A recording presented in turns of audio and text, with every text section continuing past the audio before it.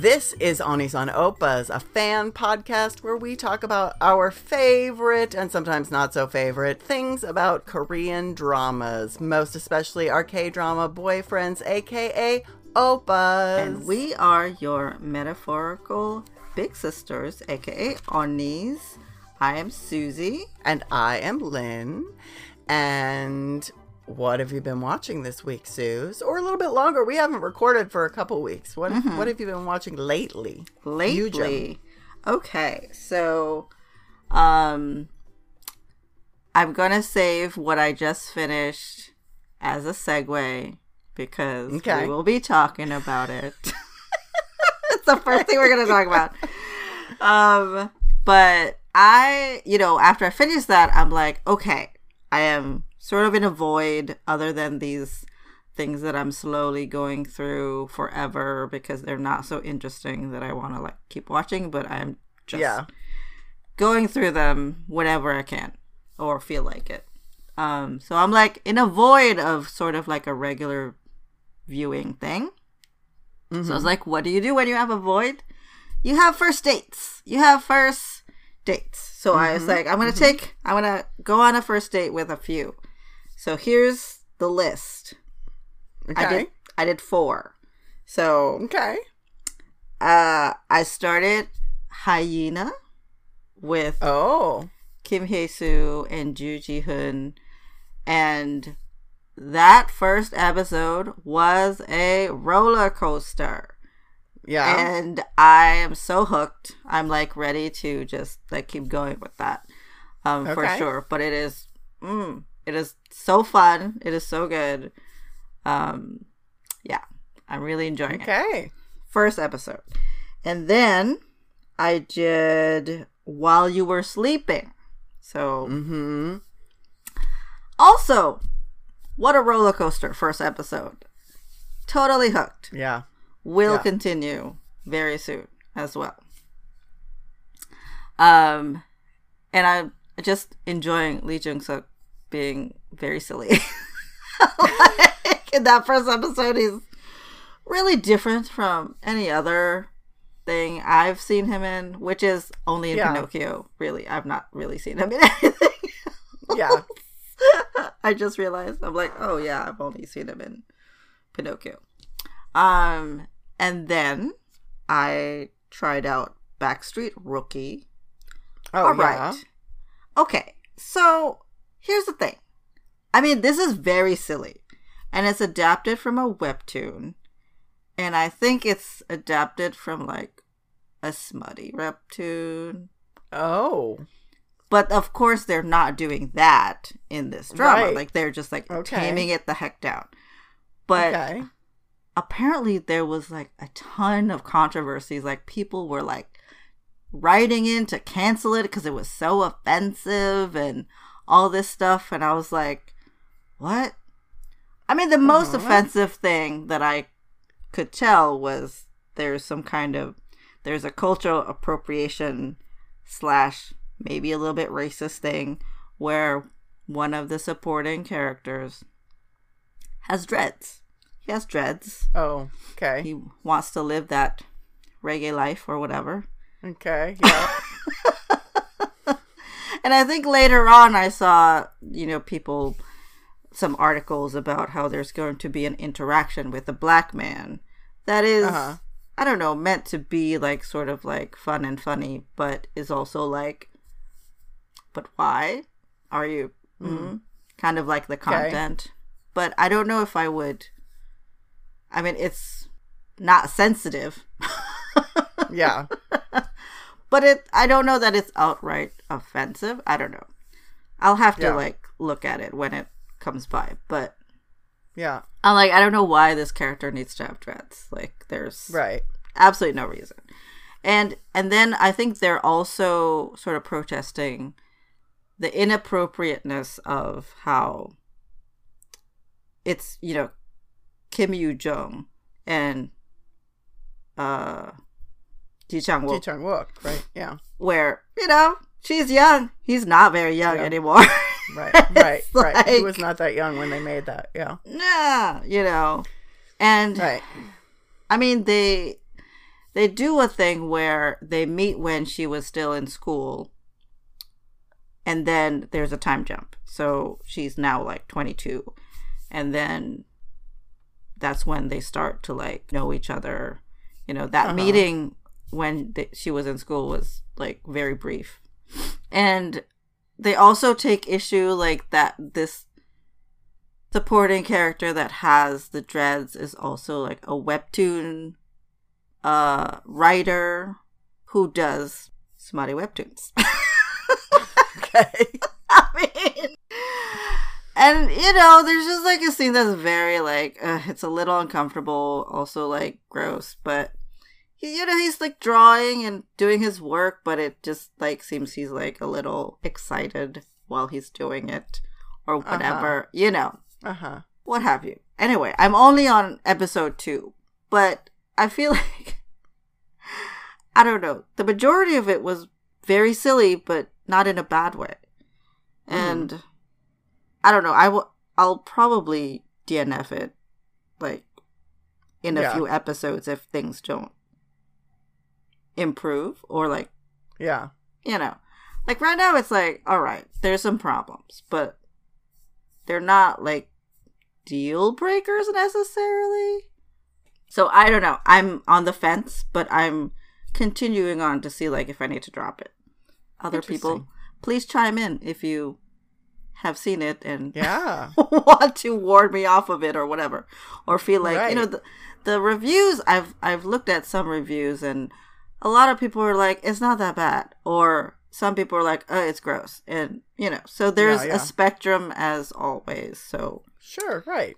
We Your shall mileage see. may vary. Yeah, but apparently it was one of the most. It like sort of broke the record of how many people wrote in to get it canceled. Oh, really? For like complaints. Yeah, and the weird thing is there was an article like about a month into its playing that said, oh, it's under review by like the whatever FCC of Korea, you know. But there are no articles that says, oh, they reviewed it and it's fine, or they reviewed it and it's not fine. Obviously it completed. right. They made it.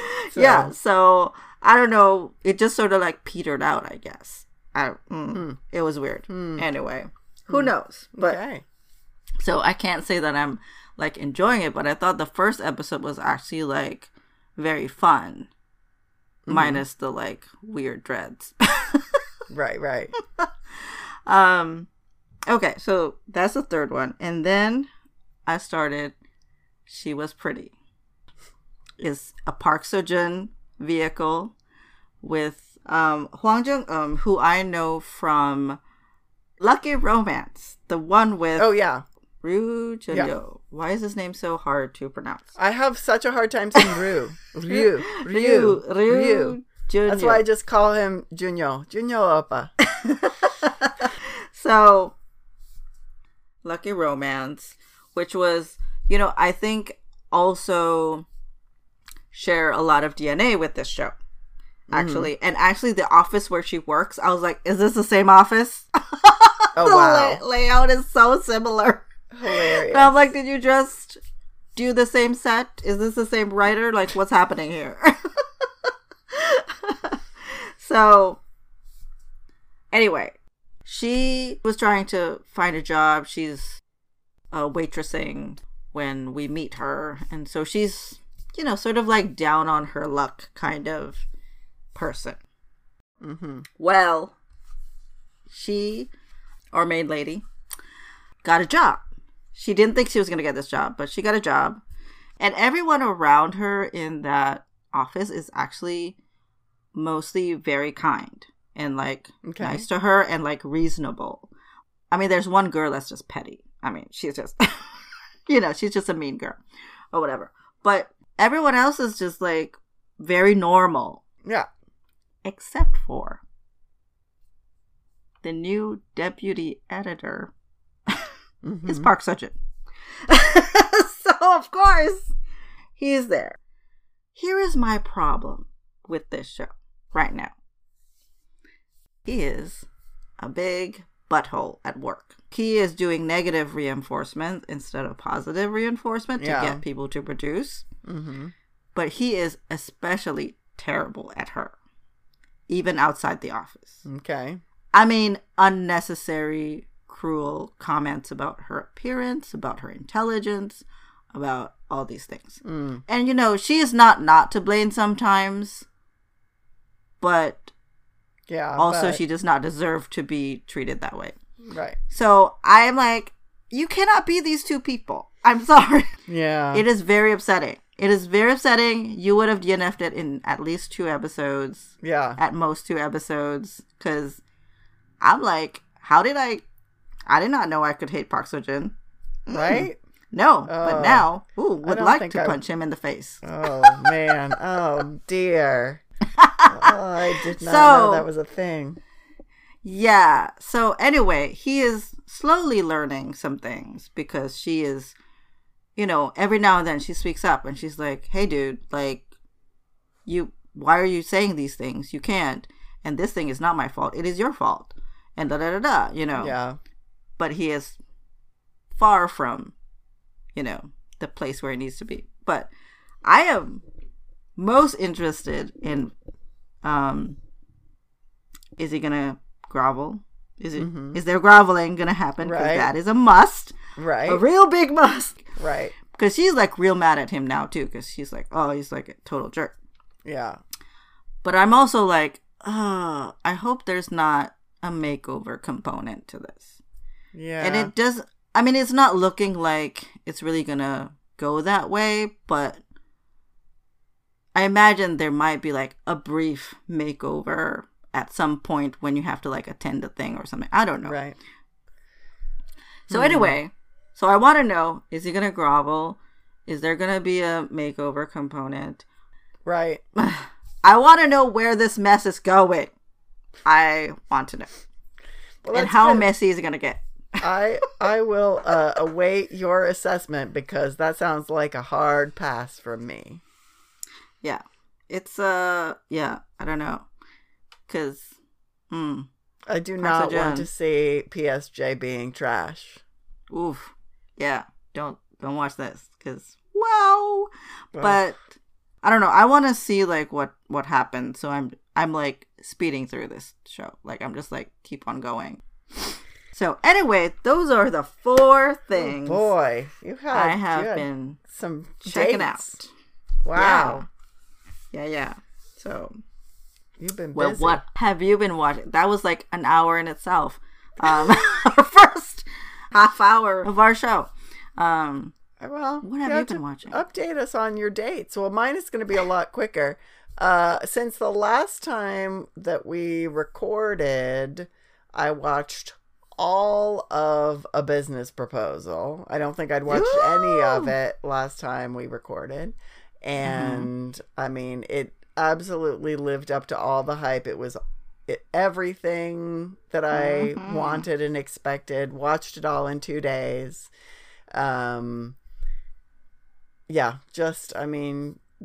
so delightful. Just the perfect thing for when you just want something easy and not stressful and funny, like legit laugh out loud funny, with characters who are annoying, but like not so annoying that you want to punch them in the face annoying.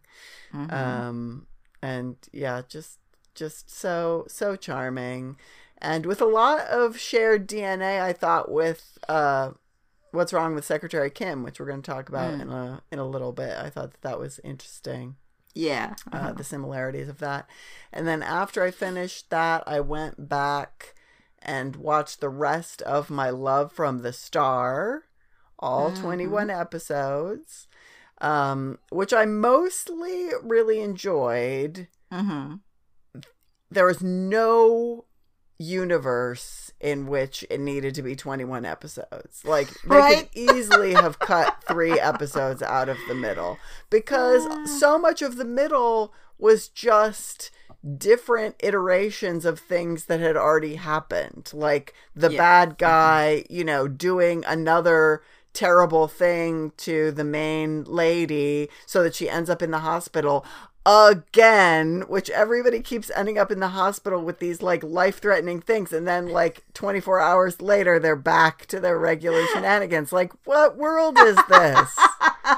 Where people get out of the hospital and resume normal activities after a life-threatening emergency. Anyway, I mean, that was really my main complaint, was just that it took like that whole middle section of like no forward momentum in the plot. Like, you know where it's going, you know, like everything that's happening. It just feels like they're stalling for time because they can't move forward to the end yet because it's only like episode 12 out of 21. So yeah, that was my main thing, that once they got over that hump and things actually started happening again, like the beginning was strong, stuff happened, the middle was redundant, the third act was also pretty strong with a lot of stuff happening.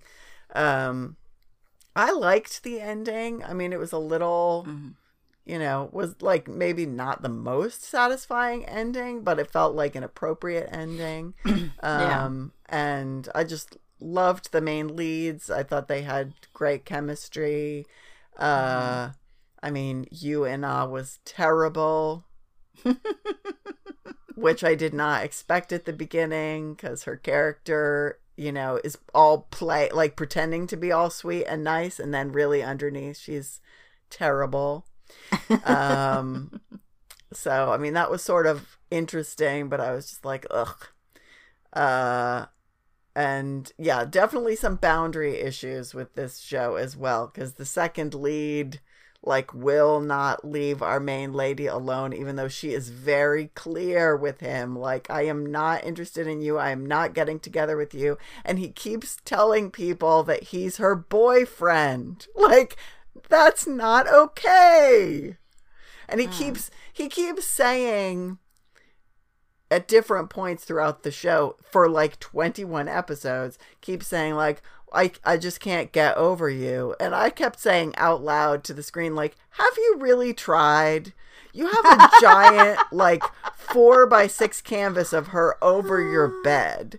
Like, if you want to get over her, maybe get rid of the artwork. There's like one suggestion from me. So anyway, I find that actor really charming, and I would love to see him in some more things where his character was not so annoying. But but the two main leads were, delightful, and the annoying characters were not in it so much that I still liked it. And I don't know that I would be rewatching it. I might rewatch some key scenes that are cute, but I definitely I have not watched any other things with that main lady.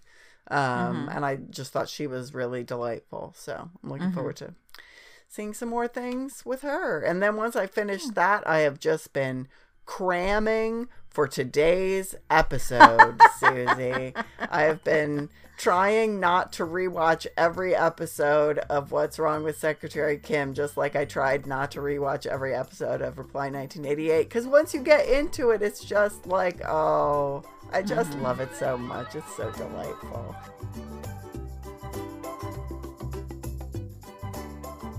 But before we get to What's Wrong with Secretary Kim, Susie, tell us the other thing that you just finished watching.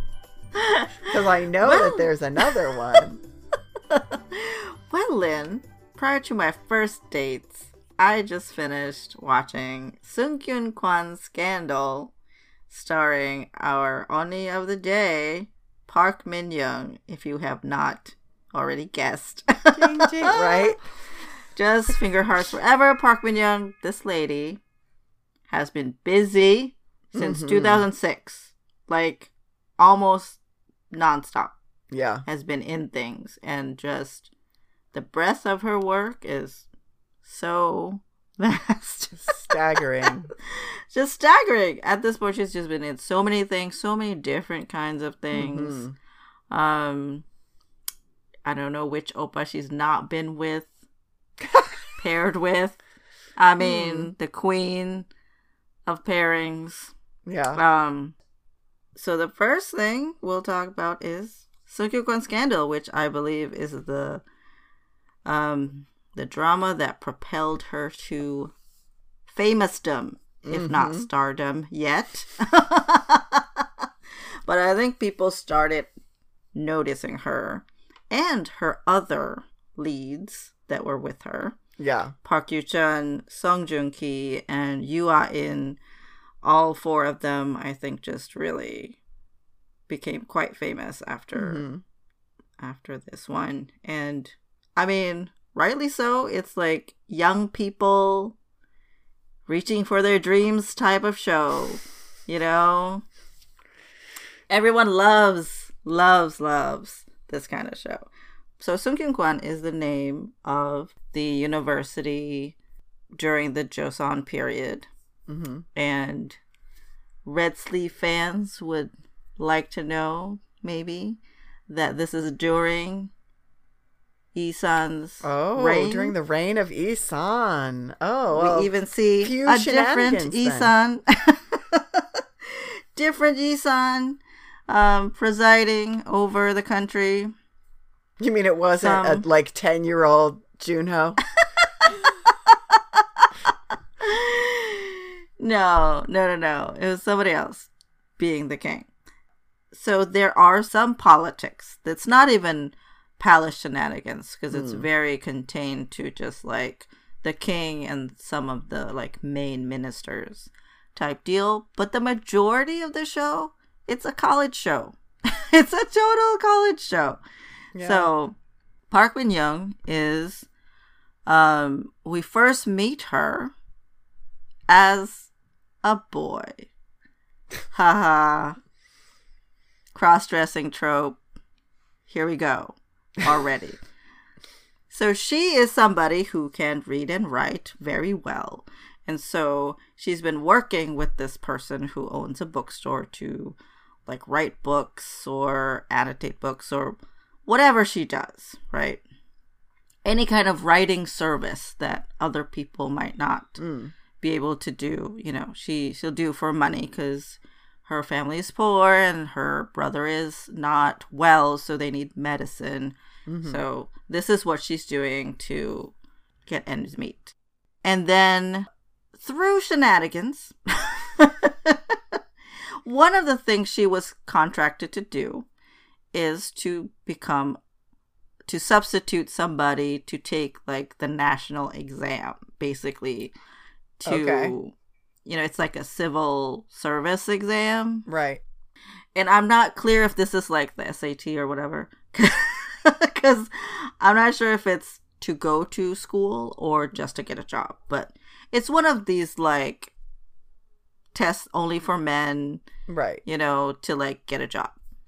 Famously, Isan did this thing where he sort of normalized anybody from any background should be able to take the civil exam. Mm-hmm. So anyway, so somebody paid her to take the exam. Mm-hmm. And Park Yu-chun, who is our main lead, found out about this and encouraged her/him to take the exam with his own name. Because he found out that she is smart and knows her stuff. And it's such a waste for you to just do this for somebody else. Right. So there's kind of a confusing thing that happened that made her have to pull out her nameplate, which is her brother's nameplate. Mm-hmm. And so she had to take this exam under her brother's name at the time. So she does, and the king happened to preside over the exam this time. He doesn't usually do it, but he's like, we're just going to do it because there's, for funsies. So he does, and he notices both Park Yu-chun and Park Min-young have really interesting answers to the question. Mm-hmm. And so he goes, hey, you two, I'm a mandate you two to go to Seungkyunkwan and go study. I'm ordering you to do it. Oh. So she's like, what? So this is how she gets into Seungkyunkwan. So it's all about, she goes in and there's orientation, there's hazing, there's your unorthodox professor who is using different methods to test you and teach you and this kind of stuff. You have because it's a cross-dressing trope, you have also one room. You're together in one room. You live in a dorm. Yeah. You live in a dorm. So she's roommates with Park Yoo-chun and Yoo Ah-in, who everybody fears because he's kind of like gruff and is a rule breaker and doesn't care about whatever, has a reputation. And, that kind of thing. And then, of course, eventually, beautiful, beautiful gay panic happens. And, and at different points do people find out that she's a girl. And there was a little love triangle that I thought was dealt with really well. And I was, Yoo Ah-in stands. I see you. I understand now. I did not know what the big deal was, but I understand now. I get it. So he has jumped up on the list. Okay. And I was very deep into second lead syndrome. Like, I was like, can we please? I know it's not, but the thing is, I don't understand why she would be so in love with Park Yoo-chun's character. Yeah. In this show. Right. I sort of understand how he fell in love because she taught him a lot of things about being like all around fully functioning individual and not just like, here is the righteous path and I know what the righteous path is and that is the only path, kind of thing. And she's like, my friend, that is not the only way and that is not the only thing you should think about when you think about what is the right thing to do, kind of thing. So, and they're teaching each other and it's just really a delightful, like, reluctant friendship happening between the, like, four leads. Song Joong-ki was first, like, sort of, he's a senior, so he was sort of, like, trying to figure out what's going on. He was the first one to suspect she was a girl. And, like, it was almost a mission of his to, like, uncover that. To out her? Yeah, but he's, like, a flamboyant, well-dressed guy, and he's, like, all fun and no studying, really, but he's also, like, a good egg, but he's just, like, his outer appearance is just like this, and, so between the four of them, they just, like, formed a really, really good friendship, and then they had to do a thing for the king, and then, they just had to resolve some things. And of course you have a villain who is like the student body president who has two faces. One, smug. He has a smug face. Two, pissed off.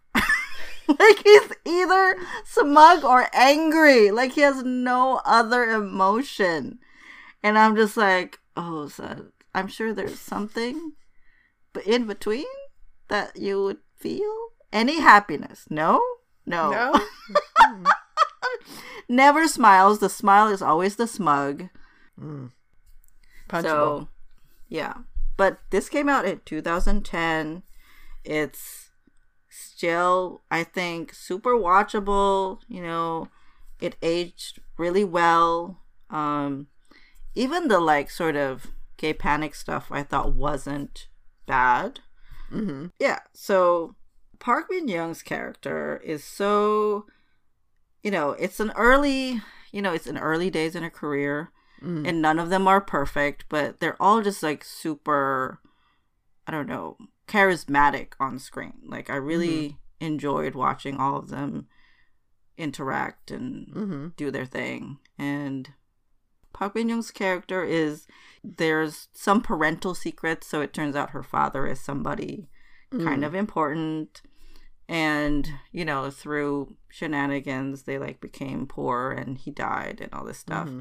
But she, since a young age, has been learning, sort of secretly, because girls, of course, are not supposed to learn how to read or write or about history or Confucianism, as it were, at the time. But she listen to her father teaching her brother.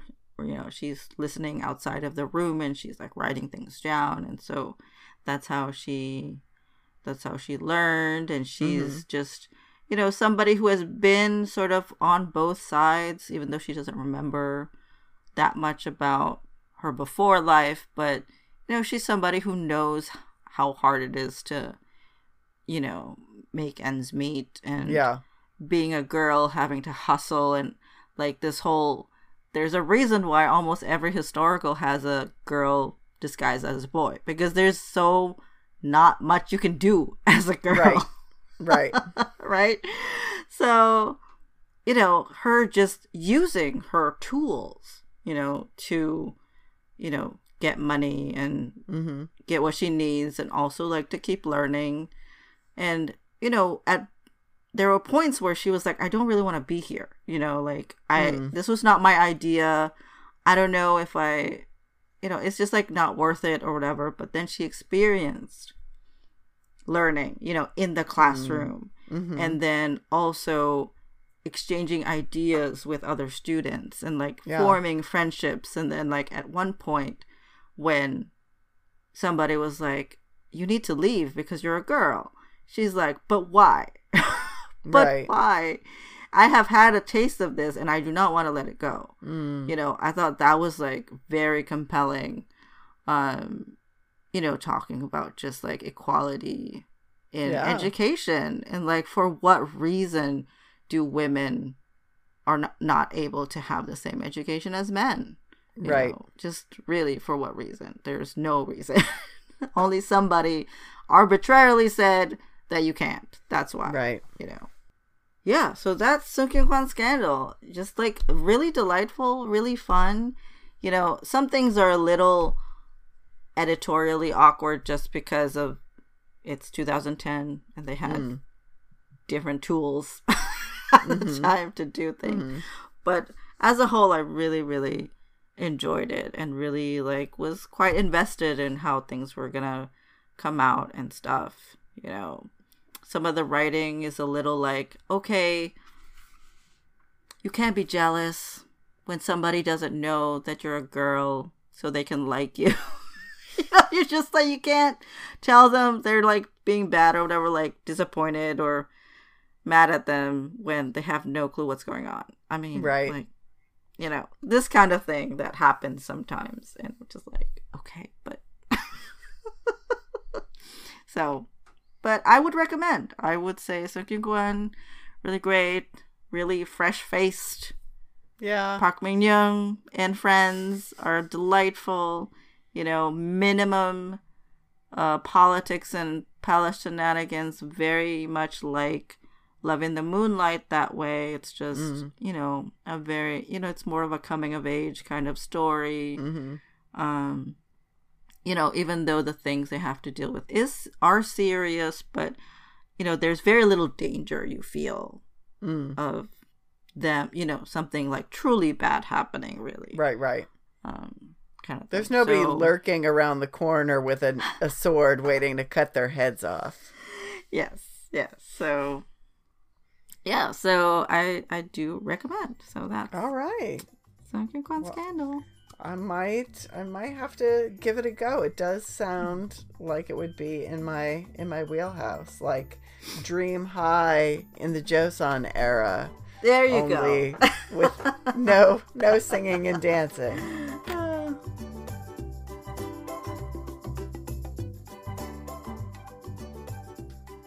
So the next drama that we're going to talk about is Healer from 2014. And in Healer, Park Min Young's character is Chae Young Shin. And I was trying to think of how to describe kind of what Healer is about without spoiling the plot. And it's not that easy to categorize because it you know, it's like suspenseful and kind of a mystery. You know, there are a lot of things that are revealed along the way, but also action and romance, but it's also really, really funny at parts. And I think one of the things that makes this drama really good is it does all of those things really well. It sounds sort of impossible that it could achieve all of those very different tones so successfully, but it really does, and it's very enjoyable. Anyway, the main lead in this show is Ji Chang-wook, and he is I don't even know how you explain. He's like a mercenary for hire. Not mercenary. That makes him sound like more murderous than what he is. Errands. He does jobs. Errands that are not maybe strictly legal. This kind of thing. Yeah. Yes. Yeah. And a lot of them are dangerous errands, and he's very well paid, and he works together with our favorite Ajumma of the world, Kim Mi-kyung, who did not get mentioned when you were talking about Sung Kyung. Oh, yes, shout out to Scandal, her. But it's also Park Min-young's mom in Sung Kyung-kwan's Scandal. Yes. We're talking about 5 shows today, and Kim Mi-kyung plays Park Min-young's sort of mother figure-ish in 3 out of these 5. So it's a well-established relationship between the two of them. She's so delightful in this show. She's the hacker Ajumma with crimp hair. And she's just hilarious. She's always on the headset with Ji Chang-wook, who's off doing things. My favorite is how much she types. The typing is so intense. Yeah. The keyboard work is hilarious. Yeah. I love it. Yes. Yeah. Well, and it ties very much in with a trope that is not really my favorite trope, and I'm not going to talk too much about it right now because I'm going to have a rant about this trope in a future episode. You'll have to wait for that, but I'll just call it out right now, which is the trope that I call technology is magic. Because they're always using technology to do things that, like, you can't do in real life. You can't take like somebody's profile picture from 100 yards away and like blow it up in perfect clarity and then rotate it 360 degrees so you now have like a 3D model of that. That's not a thing that is available in real life in technology. And Healer, very much relies on being able to do a lot of things instantly through technology that are not really possible. But, all that to say, it's not my favorite trope, but I'm also not really that mad about it in Healer because everything else is so enjoyable and the story is really, really satisfying. So, Park Min-young's character, Chae Young-shin, the way she fits into it all is she is an aspiring journalist. She has a job at a tabloid, so she's just doing like stalking celebrities, like trying to uncover celebrity scandals, but she really wants to be like a real journalist. The third lead in the show is a well-known, famous journalist, and she idolizes this person, not because he's gorgeous, which he is, but, not because she wants to hug and kiss him, but because she wants to be like him. She wants to be a journalist with integrity and, uncovering the truth like he does.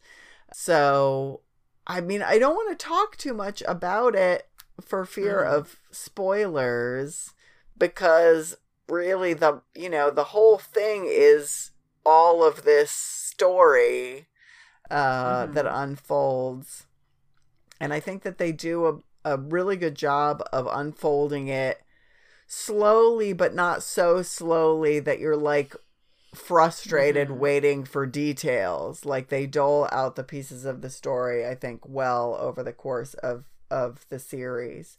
But Young-shin's character has had in her background, I don't think this is spoiling the story too much to say, she has had some legit trauma in her background. She has had some really terrible things happen to her when she's very young, and she's really haunted by that trauma. You know, it very much has an impact on how she lives her day-to-day life, in that, you know, there are certain things that will trigger her trauma, and then she's, you know, sort of has episodes as a result of that.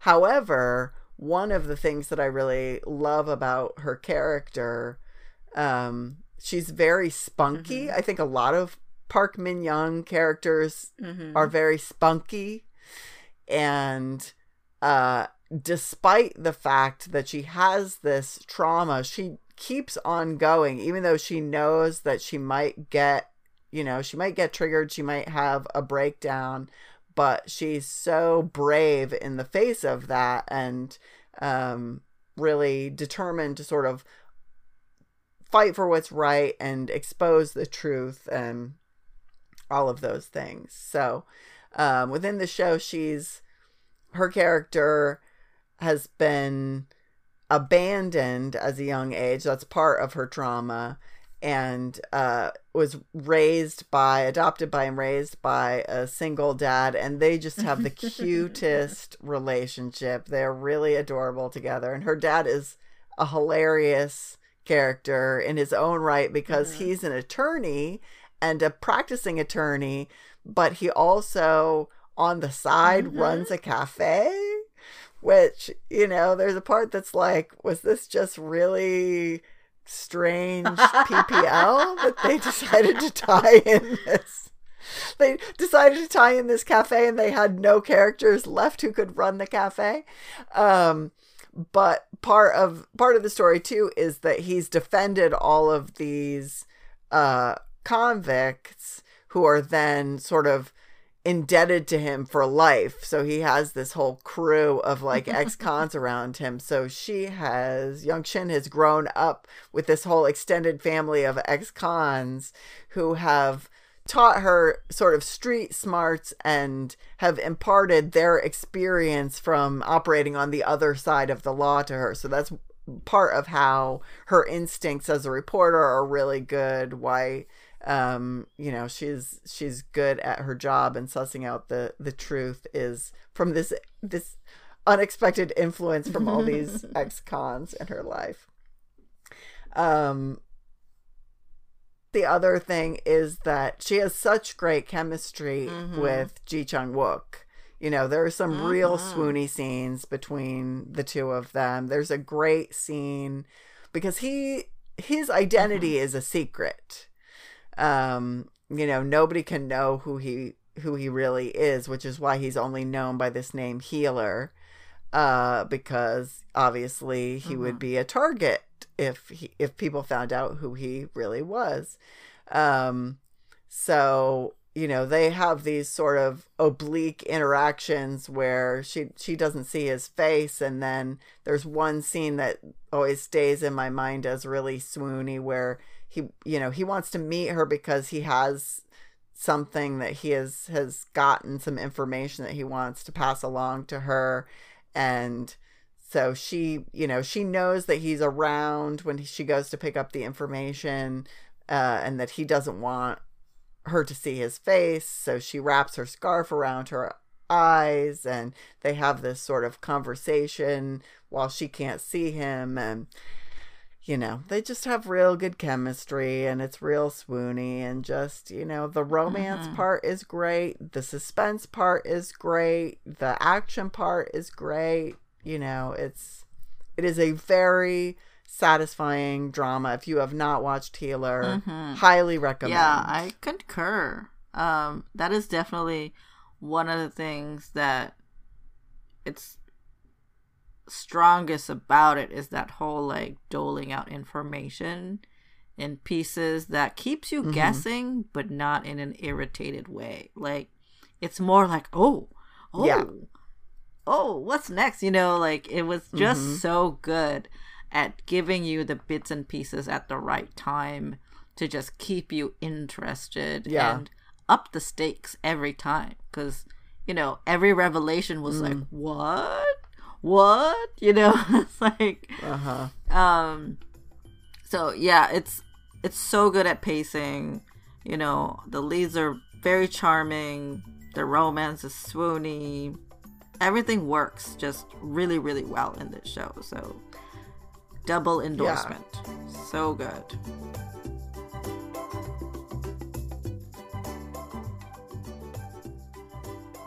So next, we're going to go back in time and we're going to talk about City Hunter from 2011, which is the next thing she did after Sung Kyung-kwon Scandal, paired with Lee Min-ho, one of my OG oppas.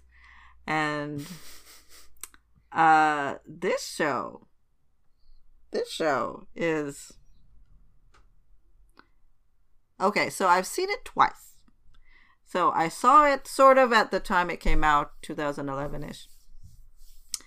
And then I rewatched it last year, so 10 years later. And it still holds. And it's one of these shows, so it's a like action thriller spy thing happening in this show. And the twists and turns were so good and so not like predictable that I legit forgot most of it after, I mean, it's been 10 years, so this is probably normal. But I was like surprised at points. I'm like, oh, right. Oh, you know, like it's almost like watching it again for the first time. It was really, really still very good. So this is like a political thriller, a little bit. Action political thriller. So there was a thing that happened in the past. Okay. So it's a military mission. It has to do with like South Korea, North Korea kind of thing. And it's a super secret mission, and it got botched and did not go the way they thought it would go. And they had to basically abandon the South Koreans had to abandon their men in order to keep it a secret. Oh, wow. Okay. So people died unnecessarily. Okay. So this happened. And so one person survived, and he is all about revenge now. So this is our story. This person wants to make the people who made these decisions pay. And it was a group of people, of course, in the Blue House or whatever, you know, like cabinet ministers. So he is now preparing to like take revenge after so many years. Okay. And Lee Min-ho, when he was a baby, was taken by this man. Watch to see why. So he took him to like train him and help him do the revenge bit. So that is so he's learned to be a fighter, he's learned technology, he's versed in weapons, you know, like, so he is like a mercenary, one man weapon kind of person. Okay. So Park Min-young and him has a kind of connection, but it is not direct. It is through a third party. So, you know, it's not really childhood connection. But Lee Min-ho was aware of her since he was young. Like, he knows about her. She doesn't know anything about him. So she has been a topic that has fascinated him for years. Oh. So now we come and we have to do the revenge bit. So so this is still the era of we are doing a portion of our filming overseas. So usually the portion at the top of the show. So their overseas location was Thailand this time. So that's where they're hiding out and he's building some kind of mercenary empire to do revenge, this guy.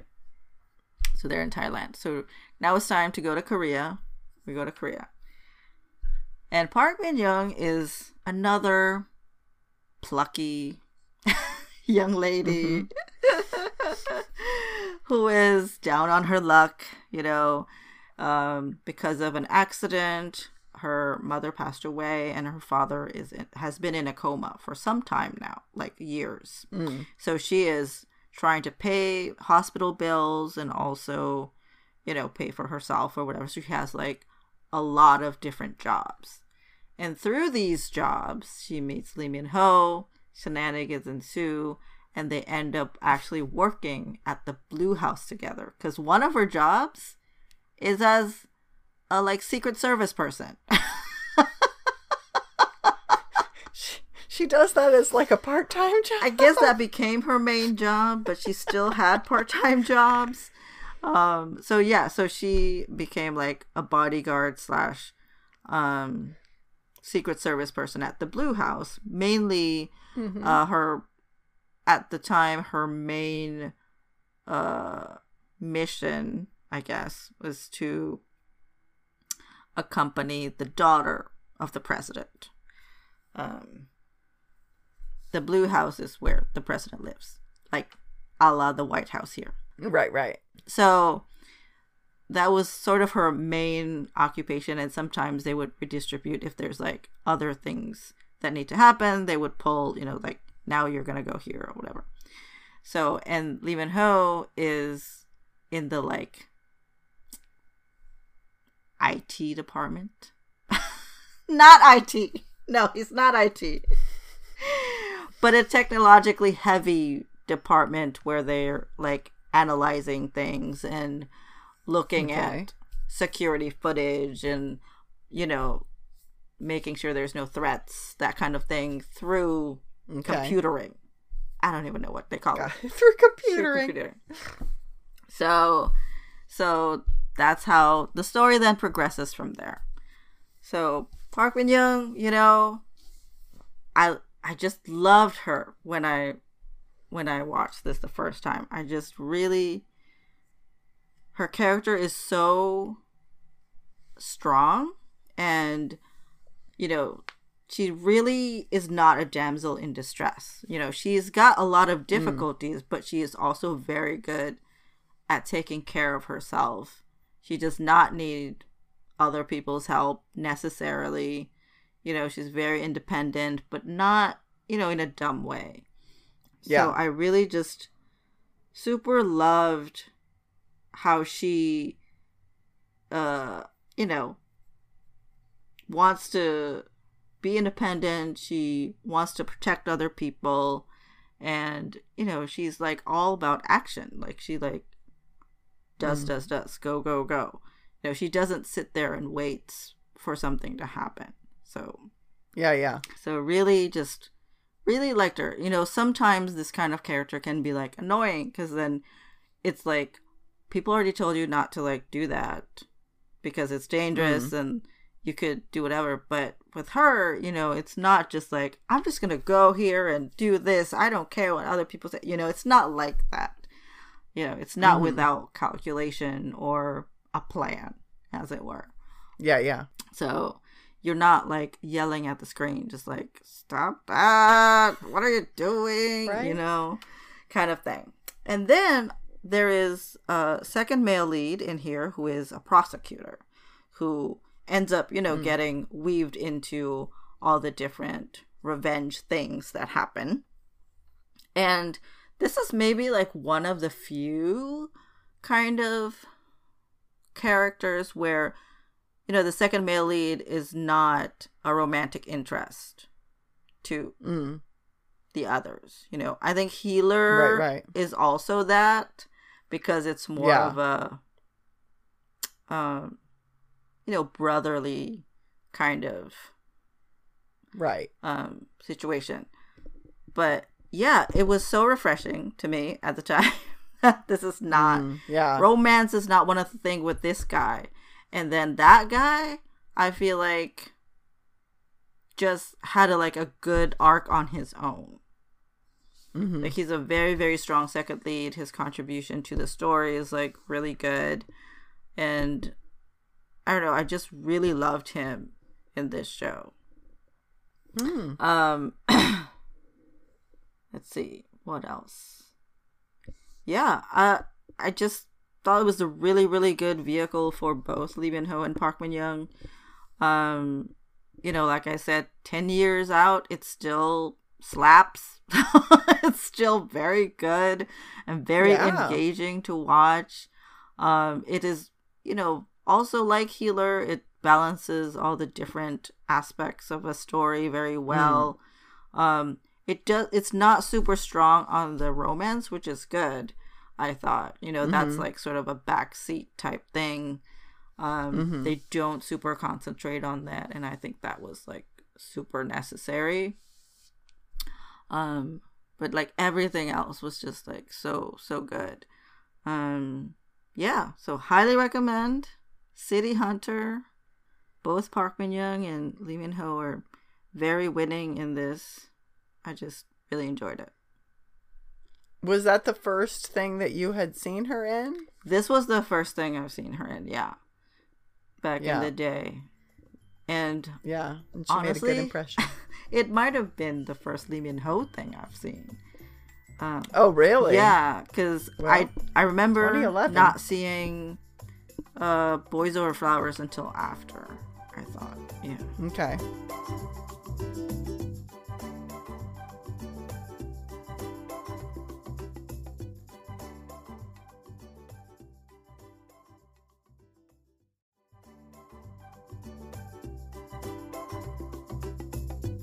Well, the next thing we're going to talk about is the first time I saw Park Min-young, which was What's Wrong with Secretary Kim from 2018. The classic.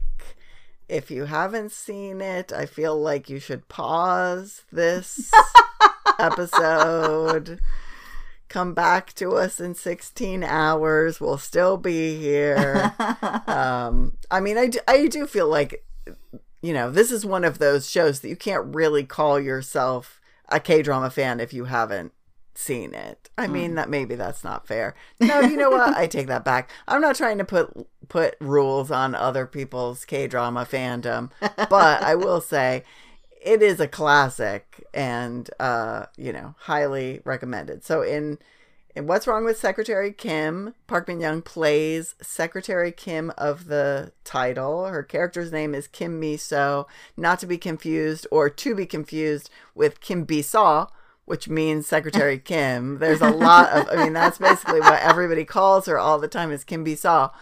And her name is Kim Mi-so, which is, you know, very similar. Anyway, I love it. Has like a lot of these shows do. It has a real silly opening sequence, and you know the different characters all get like a word in English across their picture in the opening sequence, and her word is legend, and that's just like, I think so perfectly encapsulates her character because Miso is a legend. I mean, she is so amazing. Her character is so amazing.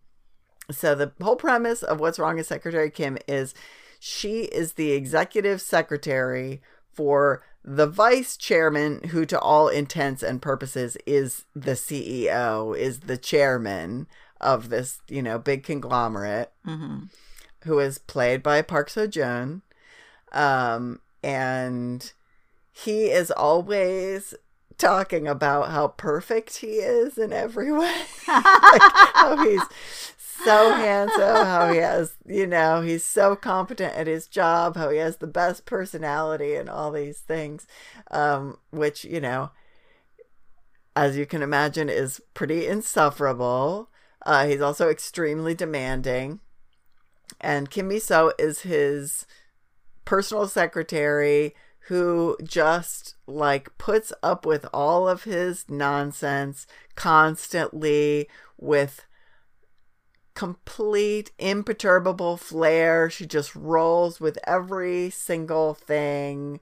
And she's just at this extremely difficult and demanding job, working so closely with this extremely difficult and demanding person. She is just impeccable at it. She's just amazing.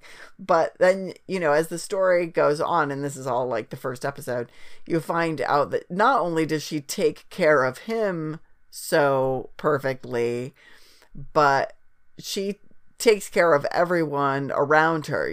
She's always smoothing the way for all of her colleagues, making things easier. She is taking care of both of her older sisters and, worked for many years, forewent her own education so that they could both be well educated, and has taken care of all of their family debt that they've incurred because of reasons.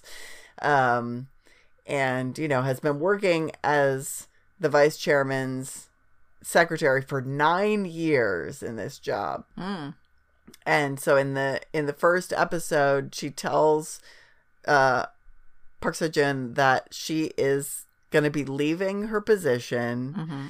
And her reason is, she's upfront about the reason, mm-hmm. is that she wants to take care, she's been taking care of him for all of this time, and finally she has settled all of her family's debts, and her sisters are all out of school and everything, and now she is going to devote her time to taking care of herself. And already in the first episode of this show, I was like, I love you. You are Kim Mi-so, you are my heroine.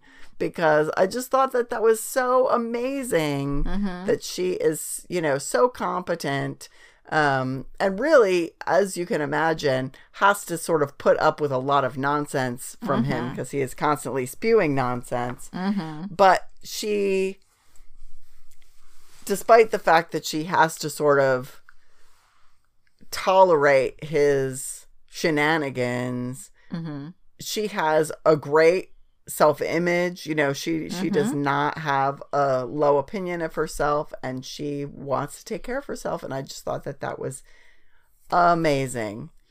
And basically, where the story goes is that he does not want to let her go as his executive secretary. And so 16 episodes worth of shenanigans ensue. No, there's more to it than that. And, I'm not here to talk about PSJ today. We'll talk about this more once he gets out to column F.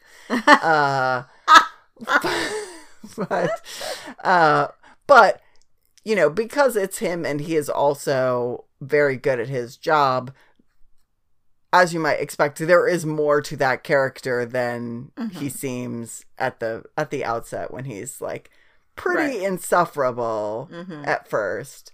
Not to the extent of what you were talking about earlier, Sue's like, no, you don't want to punch him insufferable. Not like that. He's just so oblivious and like in his own world. But we're not here to talk about him, like I say. Kim Mi-so, she has to be so elegant and fancy for doing things with him. And of course, Park Min-young, such mm-hmm. a beautiful woman, so elegant, embodies that perfectly. And yet also 100% at home, believable, when she's just hanging out in sweats, drinking a beer with her mm-hmm. Ani. She straddles both of those worlds so flawlessly. She's really unflappable, except if there's a spider. That is can relate. That is her kryptonite. Yes.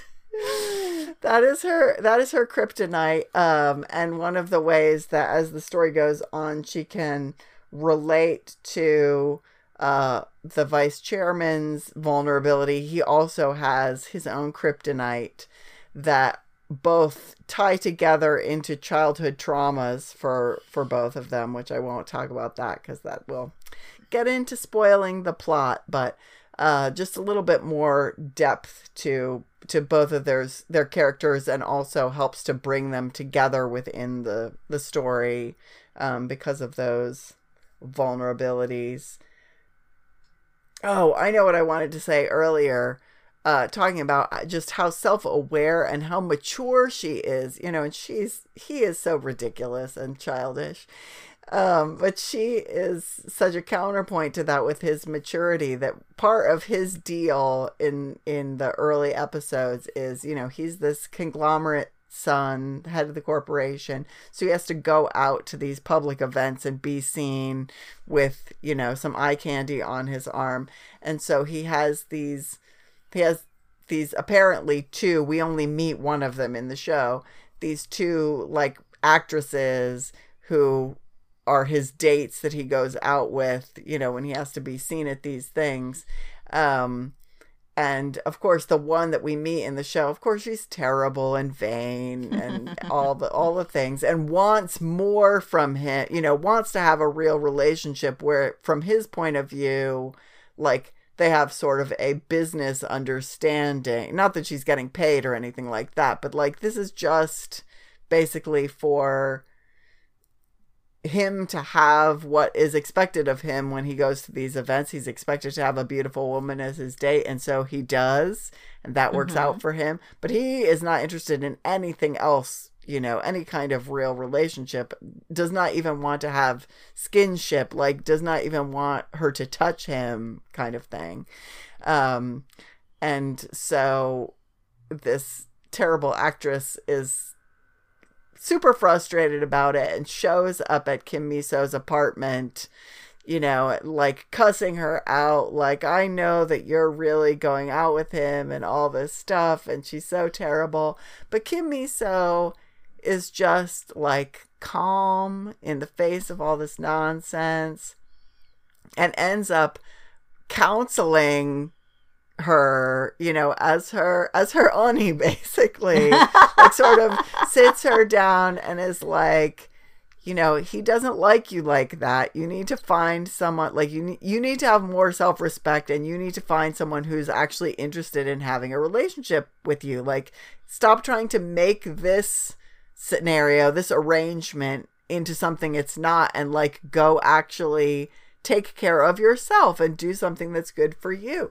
And so, they have this whole conversation, and then when the actress is leaving, she's all like, "Oh, Oni, can I come see you again?" And Miso's like, "Okay, bye. See you later."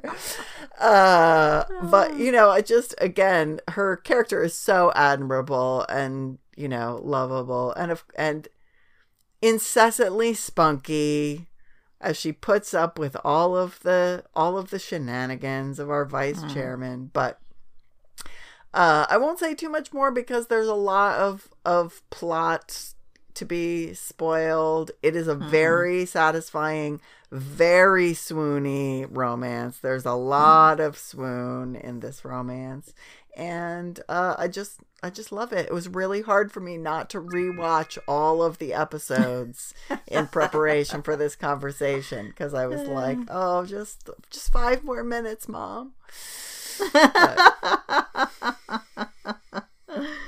Yeah, it's definitely a classic. It's one that everyone will tell you need to check out, along with a list of others. And I mean, deservedly so. It is really delightful. Everyone is so good at their job in this show.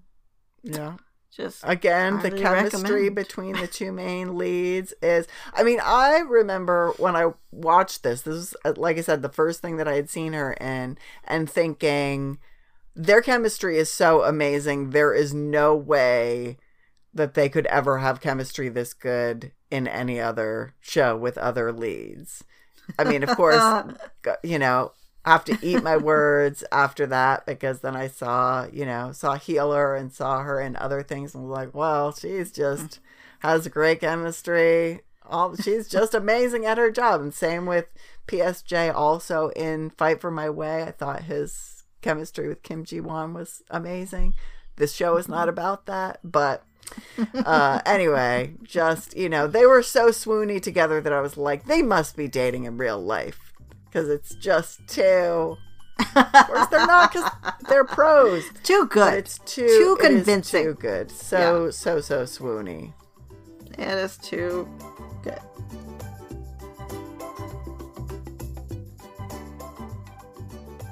And it really actually shares a lot of that kind of swoony DNA with our next show, which is Her Private Life. Agreed. Which came out in 2019, and I mean, no shade to Secretary Kim, but I think I like this one a little bit more. You know what, Suze? I mean, I love Secretary Kim so much, and this whole week I've been like, which one do I like more? Do I like Secretary Kim more? Do I like Her Private Life more? I think I'm with you. Even with all of the accolades I just poured onto Secretary Kim, I think I like Her Private Life even more. Yeah. And I think I did watch it in the same order that you did, which is I saw Secretary Kim first, and then I saw Her Private Life. I think that is correct. I just wonder if maybe Secretary Kim was like overhyped for me or something. I mean, it is all that deserving and very good, but man, Her Private Life. But of course, this one would hit a little different for me, especially because Her Private Life, what they're referring to is, so Park Bin Young is Sung Duk Mi, who is a art gallery curator, essentially. Oh. And then we find out, oh no, she does everything. She is essentially a one-person, gallery, even though there's a director, and she has like 2 assistants that are really competent and they're doing a great job. But she is like the lady, right? Like she is the one who is the ideas. She's the procurer. She is setting up everything. She cleans up after some kid, like... threw something on an installation. Like, what? Like, she is running this gallery. She is the person. This is her day job. But at night, or alternately when she's not at the gallery, she is a hardcore fangirl. She's a fangirl of this made-up K-pop group called White Ocean. Her bias is Xi'an.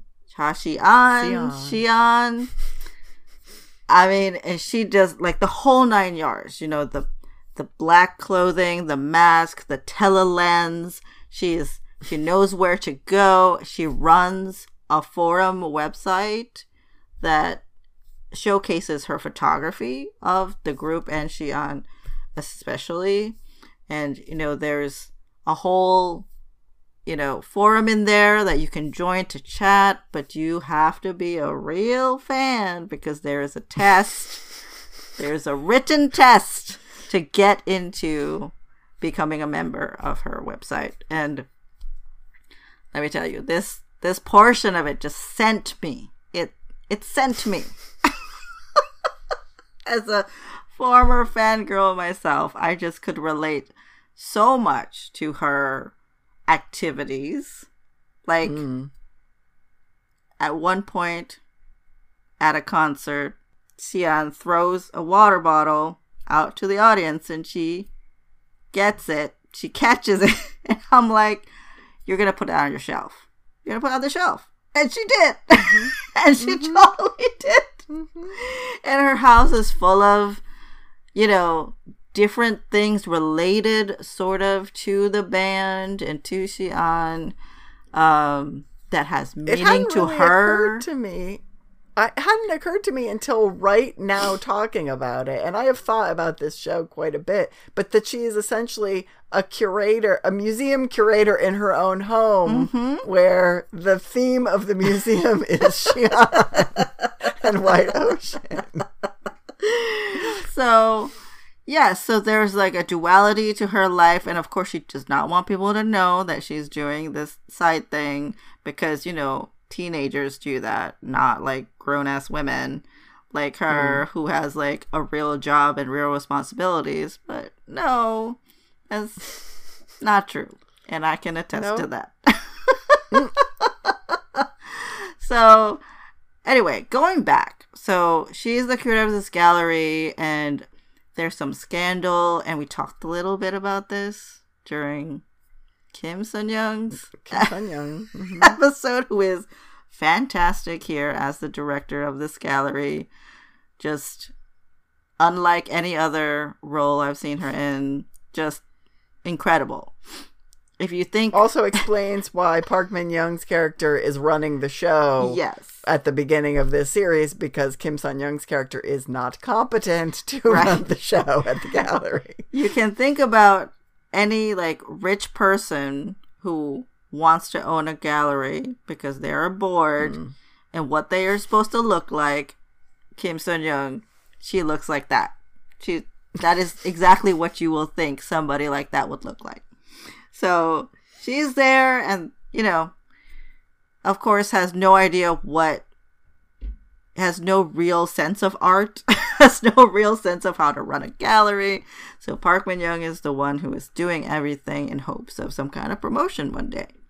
And one day that promotion is almost in her grasp, and then it didn't happen.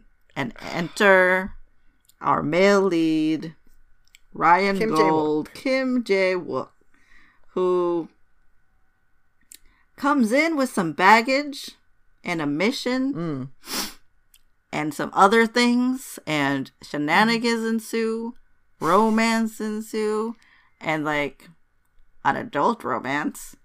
Very just, there's no, it's just like one of the best relationships in a K-drama you've ever seen, because once they're together, and they like talk about anything that might be a problem, and like they talk through things, and they support each other through some difficult times and different revelations that happen, and, you know, not just give up and run away and say I can't be with you because of blah blah blah, and you know that never happens. They really weather through it and just are mature adults when handling things that happen in their relationship, which was so beautiful.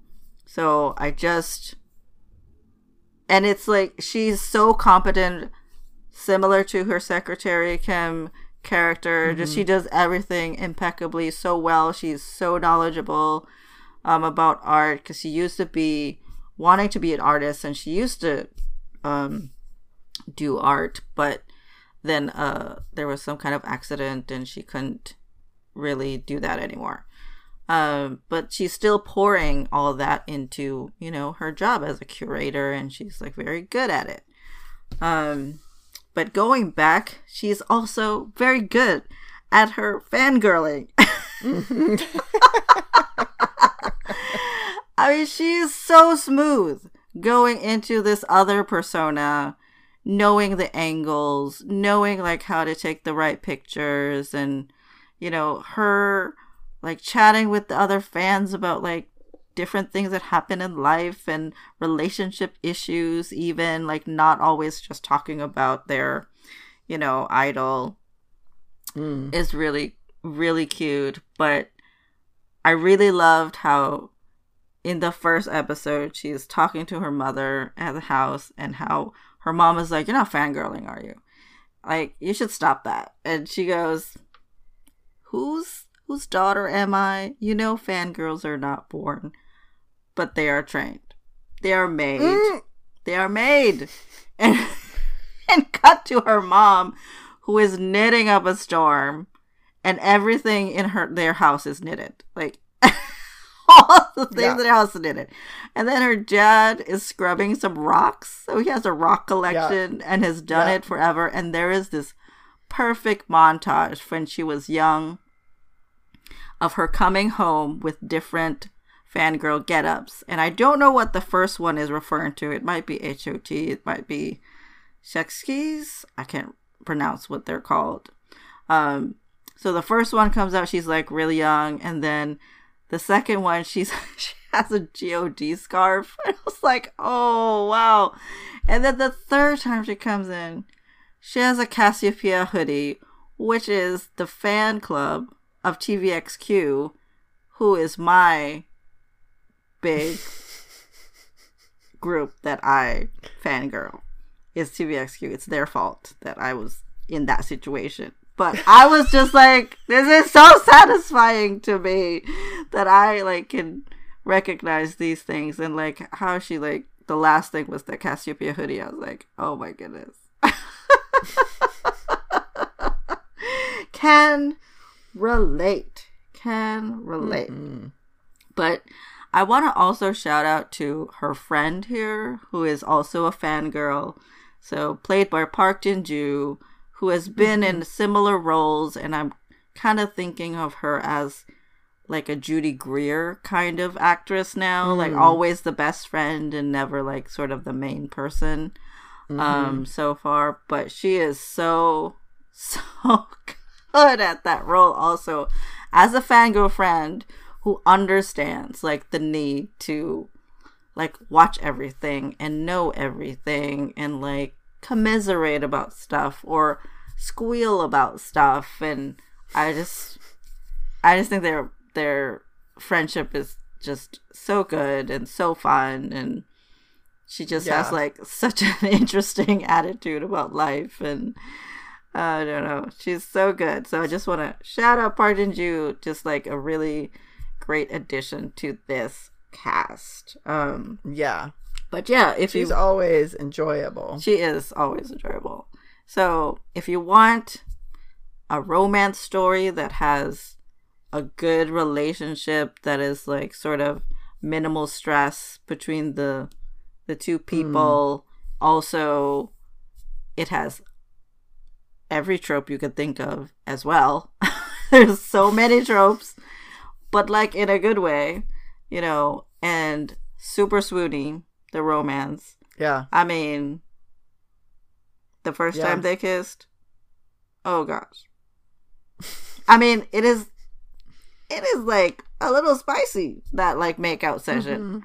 So if you're tired of that peck on the lip with nobody moves, check out her private life. That's true. Her private life. That's what's happening in her private life. Yeah. Again, they have amazing chemistry. I mean, and this was I think I watched this after I watched Healer. I can't remember which order I watched them in for sure, but I think, you know, this was already in I was like, oh my gosh, she has amazing chemistry with every one of her male leads, you know, because she's just so good. But I agree with you 100% about them being grown-ups in their relationship was so refreshing, and you know, a male and female lead that use their words to communicate with each other. So delightful. And even though I don't have quite the same fangirl history as you have, I loved that it was treated with such respect. You know, I feel like when that comes up so often in popular culture, it's like a punchline. You know, and I'm not down with that. And I just thought, you know, that she and Park Jin-joo's character also are, you know, adults with lives, and you know, Park Jin-joo is married and a mom and an entrepreneur, and you know, they have all these responsibilities and things that they take seriously in their lives, but also this is their hobby, and they are not embarrassed about it, and they are real good at it. So I love that show. Also, it's another one in which Kim Mi-kyung plays her mother. Yes. Again. That's number 3. I said earlier that 3 out of 5, but it's actually 4 out of 6. We're talking about 6 shows today, and 4 of them have Kim Mi-kyung in them. So they have a well-established bond. They do.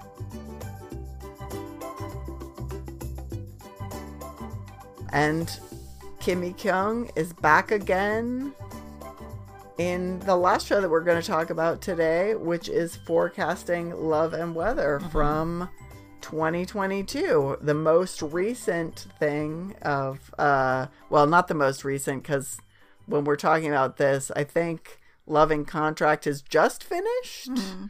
I'm not sure if it's done or not. I think it's done. We have not watched it because, I mean, I won't speak for Susie, but I'm not down with the ongoing drama things. Nope. I'm looking at you, Red Sleeve. Too many sleepless nights with the cliffhangers. I just wait until it's all done, and then I will start with episode 1. And I haven't seen this one either, Forecasting Love and Weather. Right. So obviously I saw it relatively recently because it's relatively recent. And Park Min-young's character is Jin Ha-kyung. She is a weather forecaster per the title.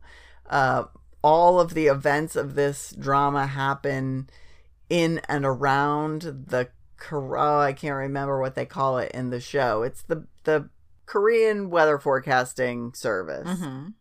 And her character is the younger of 2 sisters of an overbearing mother. The overbearing mother, once again, played by Kim Mi-kyung.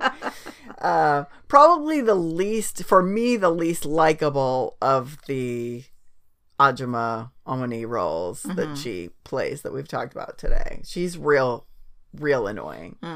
In the first episode, she's engaged to be married, getting ready for her upcoming wedding. And it's just one of those things where, like, you just know, like, let's just cut. We know that they're not getting married. We know that this is falling apart. He's not doing any of the things that he's supposed to be doing. So let's just cut to the end. And so in episode 2, they have not gotten married. Oh, and she finds him in bed with another woman in the first episode. Yeah, so they do not end up getting married. He ends up in 2 months' time getting married to the woman that she has caught him with, and they end up taking the honeymoon trip together. That was the one that had been scheduled with Park Min-young's character, which I'm just like, yeah. I mean, he's just trash. This ex-fiance.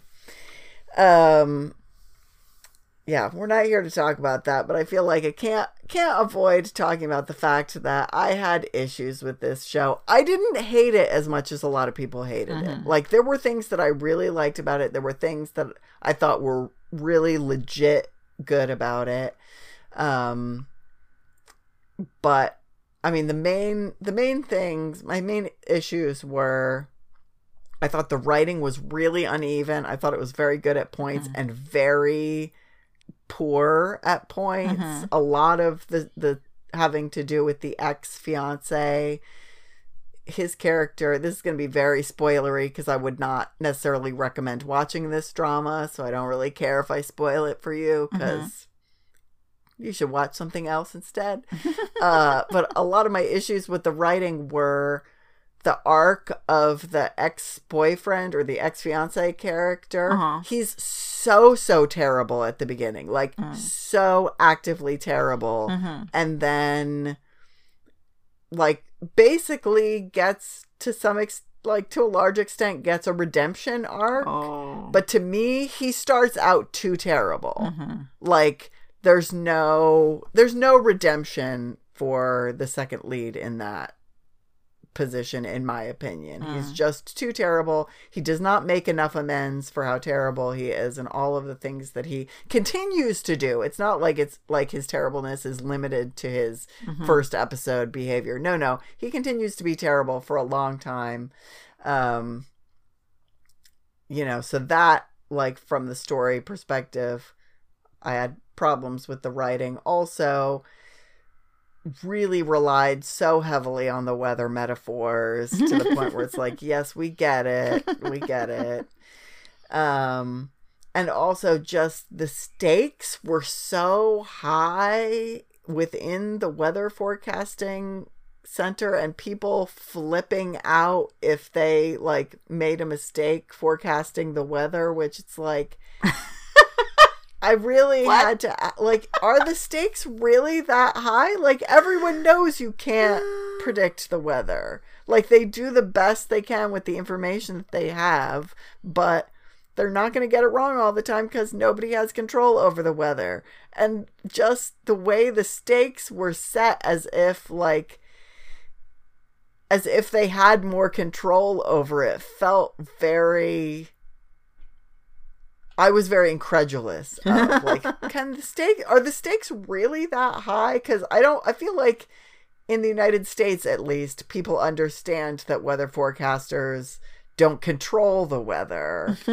And it felt like a lot of people in this show did not understand that. And I do not think people in the United States are smarter than people in South Korea by a lot. I don't think that. So I found that sort of improbable. Anyway, that's a lot of me venting about the show overall.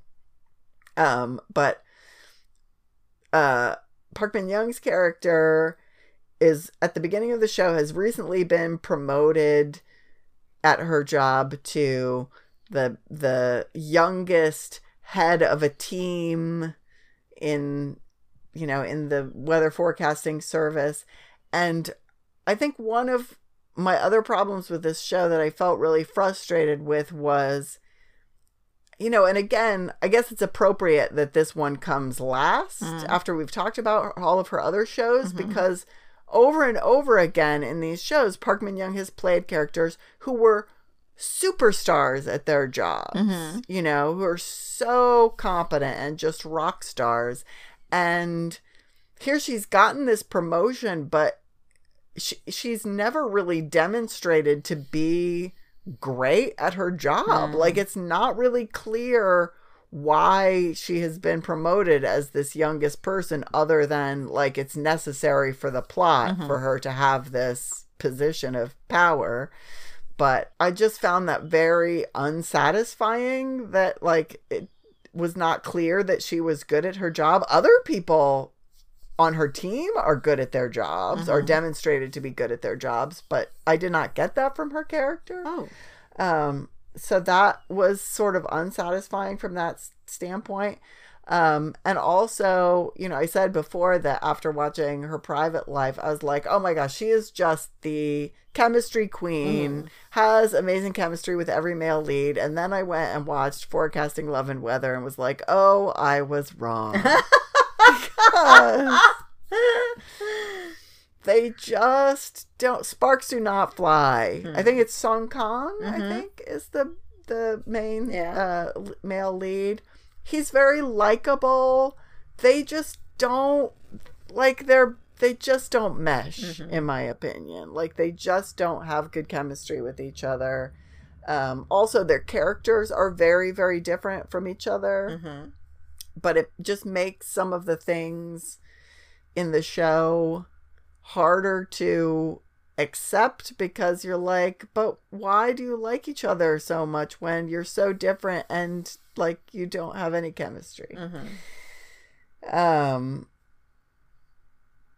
But I will say that I did really like the fact that her character is grown up. She has that in common with her character in her private life. She's quite self-aware and pretty good at expressing verbally kind of what's going on with herself emotionally. And so when she's like in this burgeoning relationship with the male lead, she's good at expressing kind of all of her trepidation about getting into a new relationship because of everything that's gone on in the past with her, failed engagement and everything. Which was a nice, again, a nice change of pace to have a character who uses her words. It just sort of fell flat because I didn't care that much about their relationship. Like, I appreciated that as a viewer, like from a writing standpoint, that they gave her character that. And I think Park Min-young acted it fine. I just didn't really believe that she wanted to be in a relationship with this guy because, like, the stakes in their relationship did not feel that high because of their lack of chemistry. So I just don't know about this show. And when she was very another thing that was strange was because of her whole background, and also her character has some backstory trauma. She's very anxious. Her character came across as very anxious, which again was so different from sort of what we expect of Park Min-young. So I think that may have been part of why this show was not so enjoyable. Not so much the secondary characters. The second lead, who is the ex-fiance, and then the woman who he ends up marrying, are the second female and male leads. Them I could have done without, honestly. The tertiary characters, that was what I was really invested in. That was what got... I for sure would have had a DNF on this series if it hadn't been for those tertiary characters. There were some really delightful friends, and, you know, I really loved the sort of side stories. So my suggestion would be to give it a pass, because there are so many good, like, there's no reason to watch a mediocre thing when there are so many good things out there. Yeah. That is my take on Forecasting Love and the Weather. It is a lukewarm, cloudy day. Oh, it's a muggy? Yeah, maybe a little muggy, unpleasant. It's a muggy, cloudy day. Whoa. Yeah. All right. I can't recommend it in good conscience. Sorry. Sorry, PMY. I mean, I feel like that's a little bit of a letdown, because it's like ends this episode on a bummer, because we love her so much. Right. All these other shows we love. Yeah. Just not this one. You can't bat 1,000. Exactly. Well, you know, at least it's not like a bomb. You know, like it's not like true. Unwatchable kind of thing. So, you know, you gotta miss sometime. So, yeah.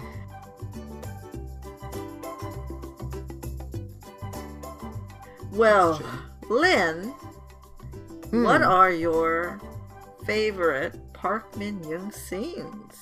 Now that we talked about 6 of her shows that we talked about 6 shows, which, I mean, she's been, as you said at the beginning, she's been in so many that there are plenty more that we have not seen and did not talk about.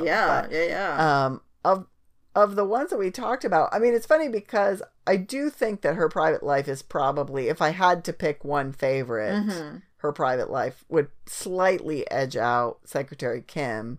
But the 2 scenes I picked, neither of them is from her private life. the first scene that I think of, which is not even like necessarily a great acting showcase, but it's just so memorable, is, I just call it that proposal scene in Secretary Kim. If you know, you know. That, you know, I don't really want to spoil it. She gets proposed to a number of times. Oh, I mean, he proposes to her, I think, in episode 1, so that's not really a spoiler, because he has decided that the way to keep her in her job as secretary is that I'll just marry you and then you'll have to stay. Yeah. So that's not really a spoiler, and also you know where this story is going.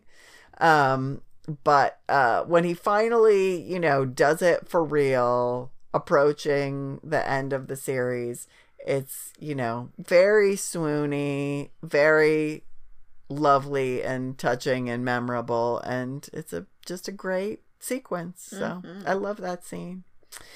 And the other scene that I really love, I mean, there are a lot of scenes that I love of hers, but another one that really stays with me that I love is a scene in Healer.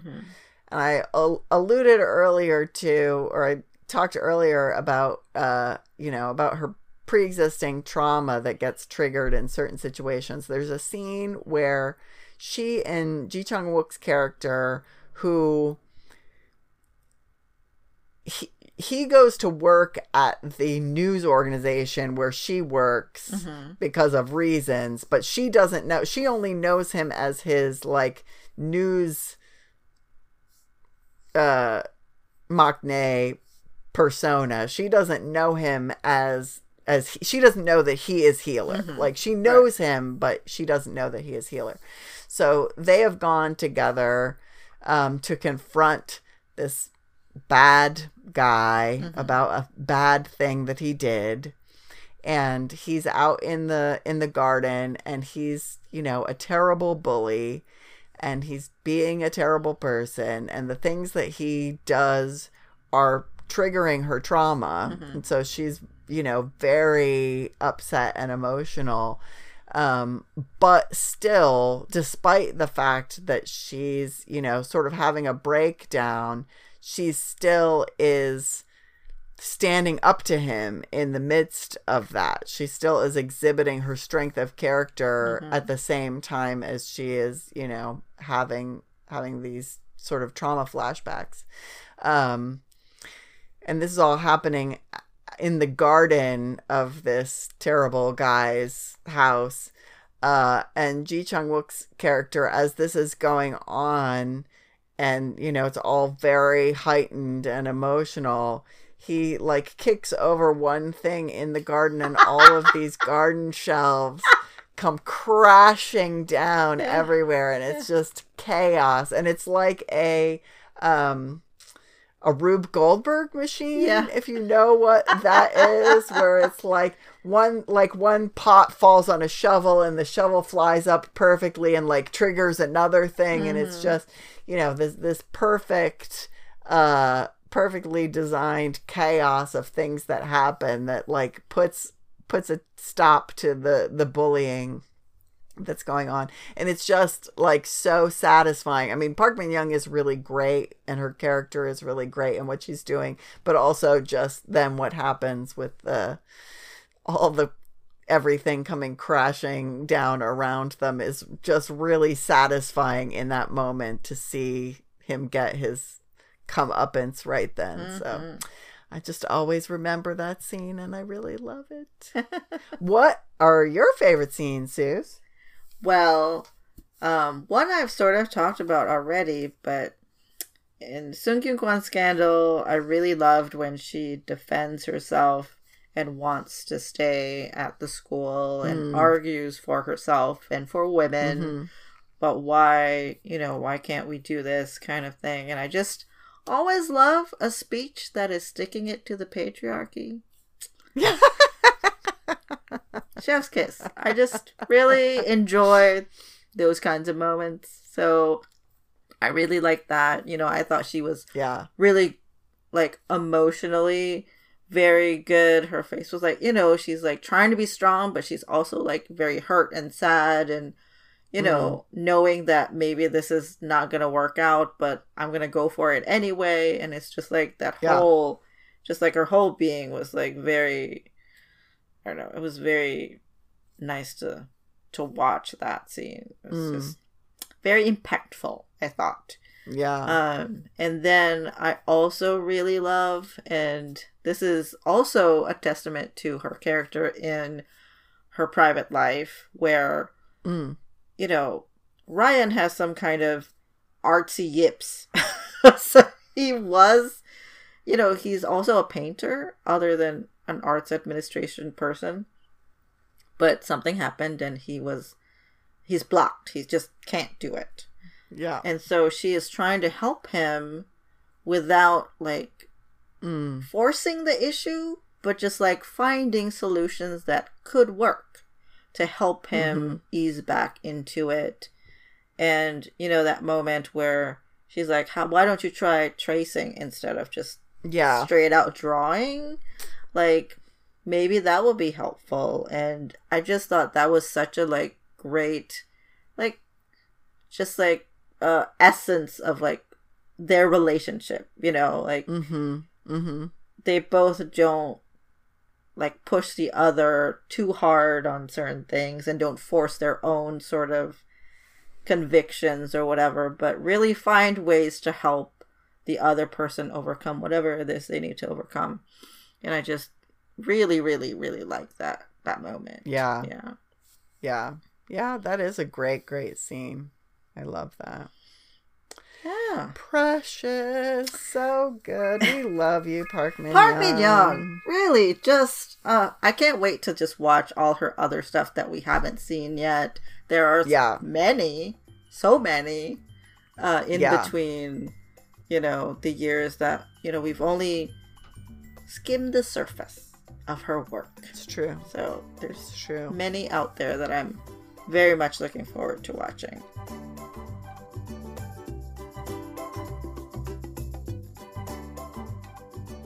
So, it is now time for me to ask Lynn anything. Oh, boy.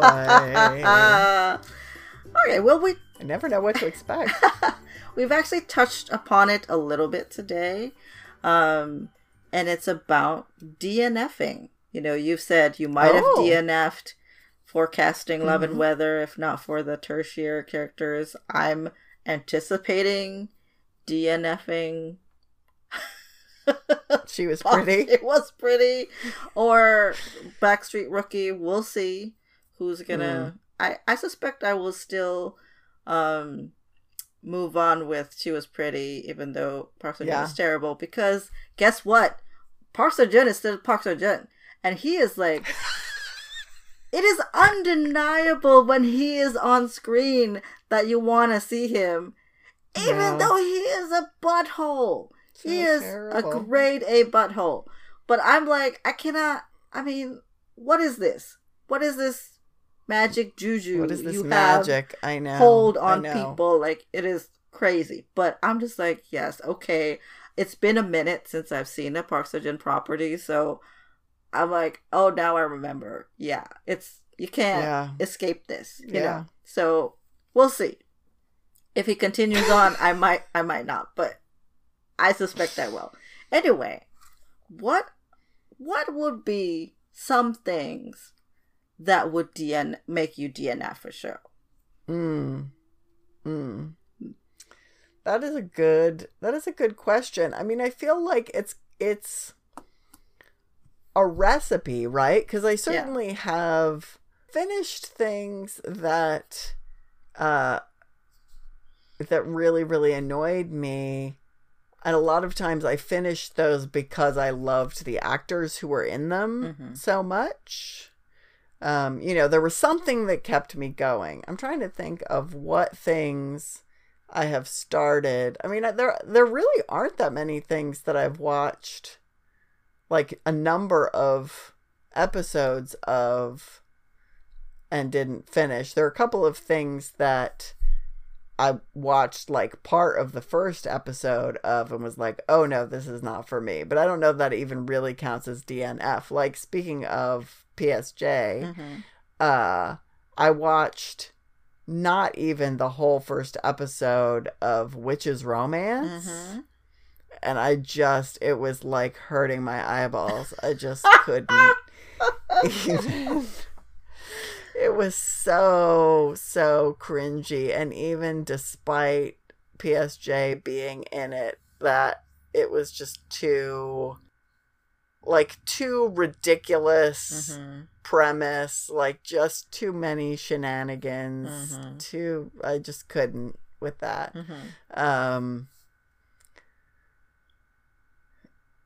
I'm trying to think of some other things that, like, I did not like, but that I still finished. Like, we haven't talked about it at all yet, because we haven't talked about any of the people who are in it, but Sonam Girls High School Investigators.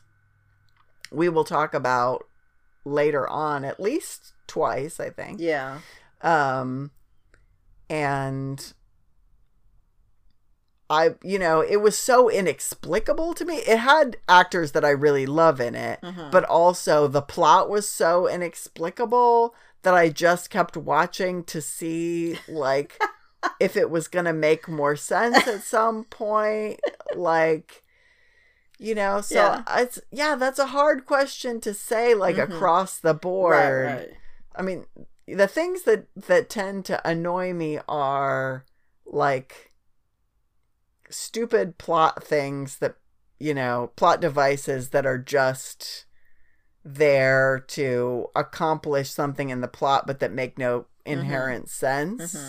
And terrible characters who are in it too much and who have too much power within the narrative. Like, those are the things that mostly make me yell at the screen a lot.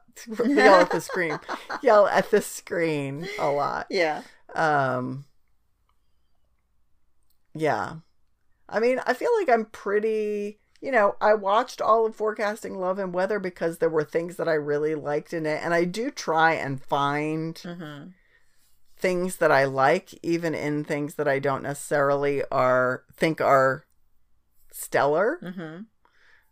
So maybe I give things too much of a chance, but I end up, sometimes, I mean, I know, like, a lot of people didn't seem to like The Sound of Magic, but I actually really, really liked it once I gave it I wasn't sure in that first episode, but once I gave it a chance, I really, really liked it. So this is a very meandering, unclear answer. Okay. Yeah, there's not a clear-cut answer to it, but it's good to know, like, what things might direct you towards, I don't care to finish this or whatever, kind of stuff. So yeah, I'm trying to think if there even is anything else that I've gotten past the first. I mean, there are things like Weightlifting Fairy that I haven't gone, like, I've watched the first episode of and I haven't gone back to, but it's not because I never intend to go back. I just haven't gone back yet. Like, I definitely wouldn't call that a DNF. Right.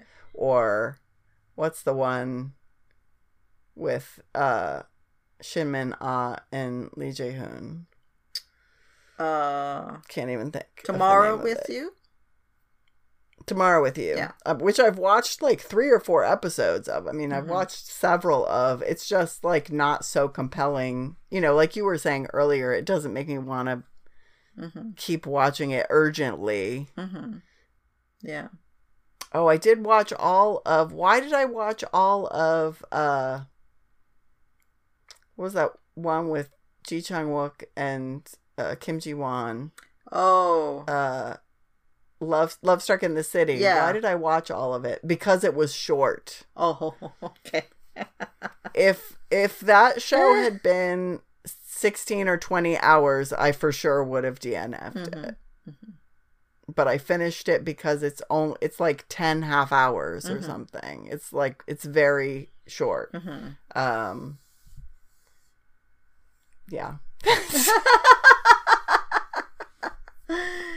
Yeah. Okay. I did not finish and will likely not finish Empress Key. There you go. Oh, right. Yeah. That is too much palace shenanigans for you and terrible character. Yeah. So there it is. It only took me 20 minutes to meander around to the actual answer, which is the magic. The special sauce for me spitting it out is too long, too much palace shenanigans, which equals, like, terrible people doing terrible things and succeeding at it. And terrible main character. Yeah. Poor Ji Chang-wook. I mean, I'm glad that we're friends now, because that was the first thing that I ever saw him in. And I was like, oh no, let's not. I was like, I do not get people's love of him hard. Like I really do not get it, but now I get it. Now we're friends, Jungwook. Don't worry. Yeah. Don't worry. Don't lose any sleep over the fact that we weren't friends, because we're friends now. Well, here we are at the end, Yeah. Suze. Time flies when you're having fun. Let us know what you think about Park Min-young, about any of the shows we've seen. Which other shows you've seen her in that you recommend we check out right now? Right, because there are a lot. Which one we should run to? Yeah. Let us know. What are your thoughts on Park Min-young and her roles and etc. You know, as always, you can find us on Instagram at Onis on Oppas Pod. Tell us, you know, who are your favorites? Who do you want us to cover? You know, we're not necessarily taking requests, but we will consider. We're not taking requests. We're not taking requests, but we are not going to do an episode of someone just because somebody requested it. But, we're always adding. I said at the top that I just watched Business Proposal, and the first thing I did after I finished watching Business Proposal, Susie? I was on my drama list, like, what other things has Anya been in? Of course! Of course you did, because Taemu, hello. So good. Come on. So good. Because there's always room in our heart for another oppa. Yeah. Yep. Because like Kim Sun-young said in Reply 1988, aren't all of the handsome ones called oppa? Yes. We believe that they are. We believe. If you believe, come back next time. We'll talk to you then. Annyeong! Annyeong!